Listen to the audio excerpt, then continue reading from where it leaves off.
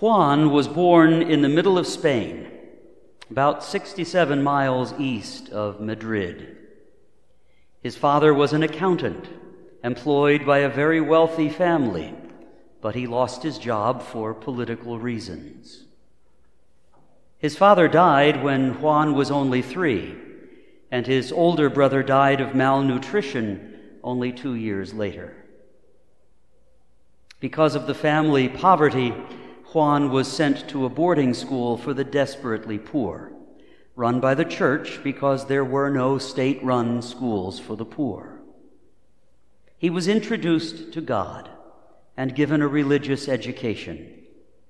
He was an altar boy in the local parish, and when older, he began to work in a Catholic hospital. When Juan was old enough, he entered formation to become a priest.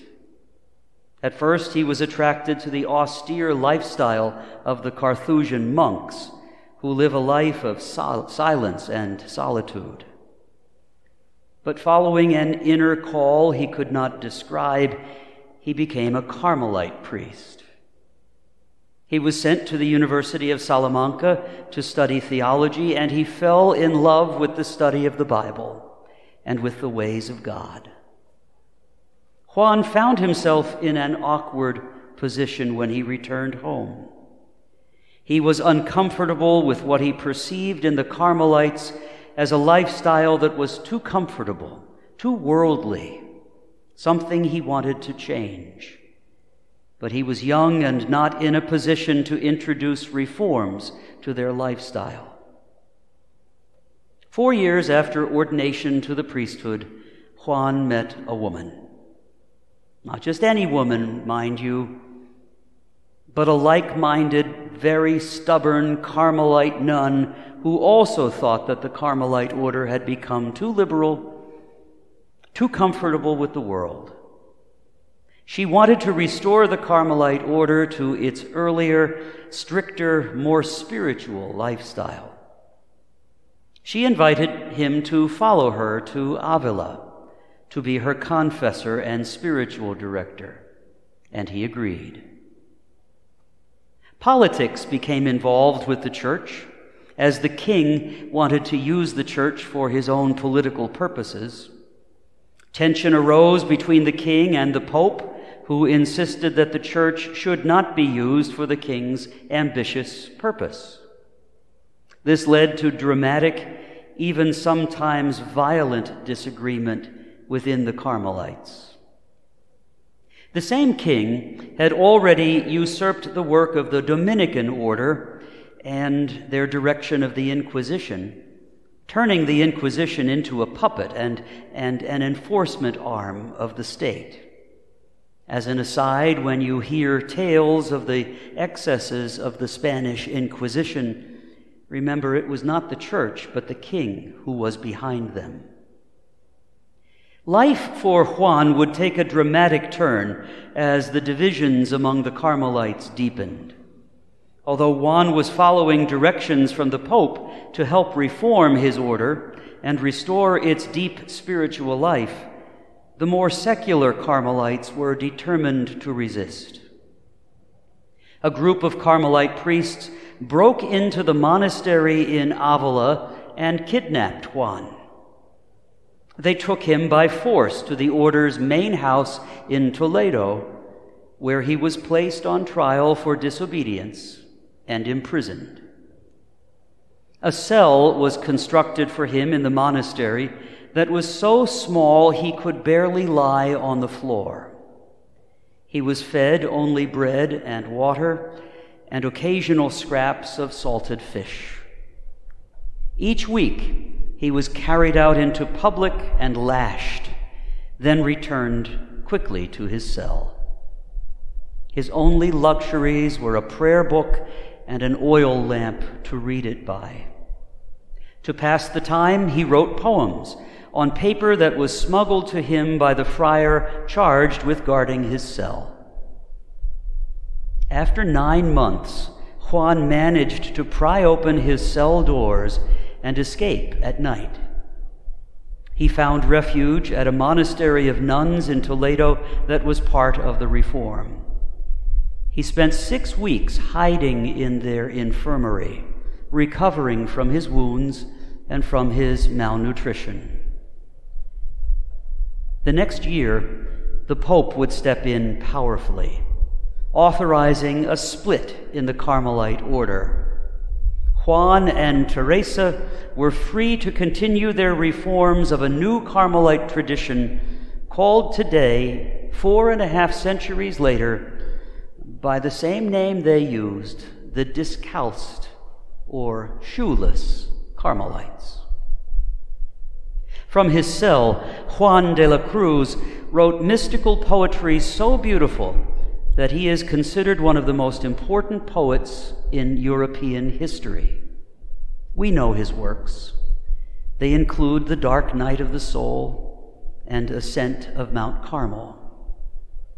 Today, in our own Diocese of Harrisburg, we have 4 monasteries of Carmelites.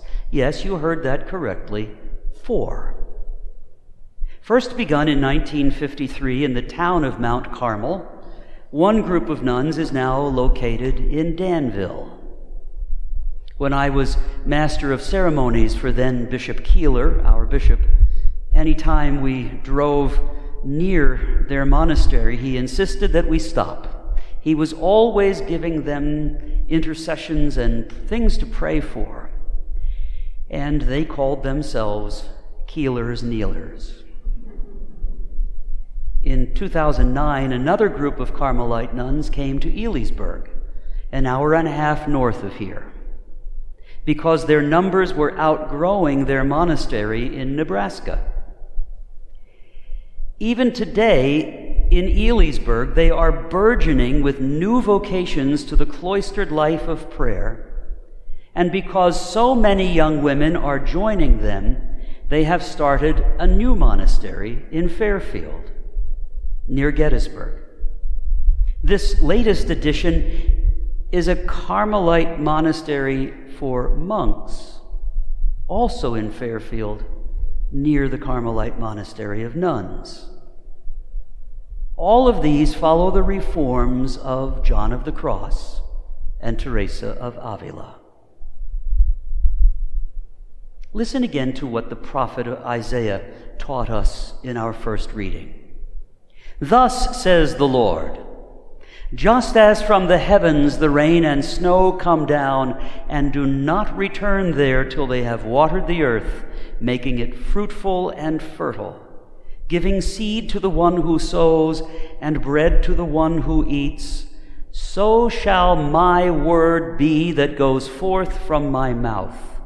My word shall not return to me void, but shall do my will, achieving the end for which I sent it. Juan de la Cruz, St. John of the Cross, had a purpose in life, and despite one obstacle after another, God's will for his life would not be defeated.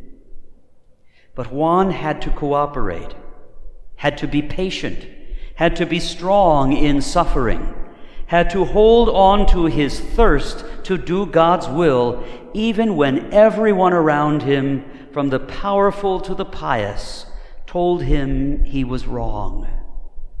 For this he needed God's grace. Listen again to the prayer you dared to say amen to at the beginning of Mass. It is a plea and a testimony to the work of God, the grace of God. This prayer is the manifesto of your life in Jesus. O God, who show the light of your truth to those who go astray, so that they may return to the right path, give all who for the faith they profess are accounted Christians the grace to reject whatever is contrary to the name of Christ and to strive after all that does it honor. Through our Lord Jesus Christ, your Son, who lives and reigns with you in the unity of the Holy Spirit, one God forever and ever. Now let's break this prayer down to its essentials. God, give me the grace to reject whatever is contrary to the name of Jesus and to strive after all that does it honor. This is the prayer that guides your life. It sets a path and it defines its parameters. It keeps you at peace in God's loving will, and it leads you to heaven. Do this, reject everything that is not of Jesus, and run after everything that is, and you will know your purpose in life. You will overcome every obstacle to its fulfillment, and you will join St. John of the Cross and his dear friend Teresa of Avila in the arms of God in heaven.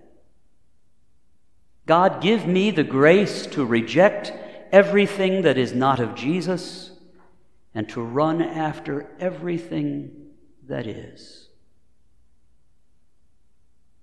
This is why God put you on this earth.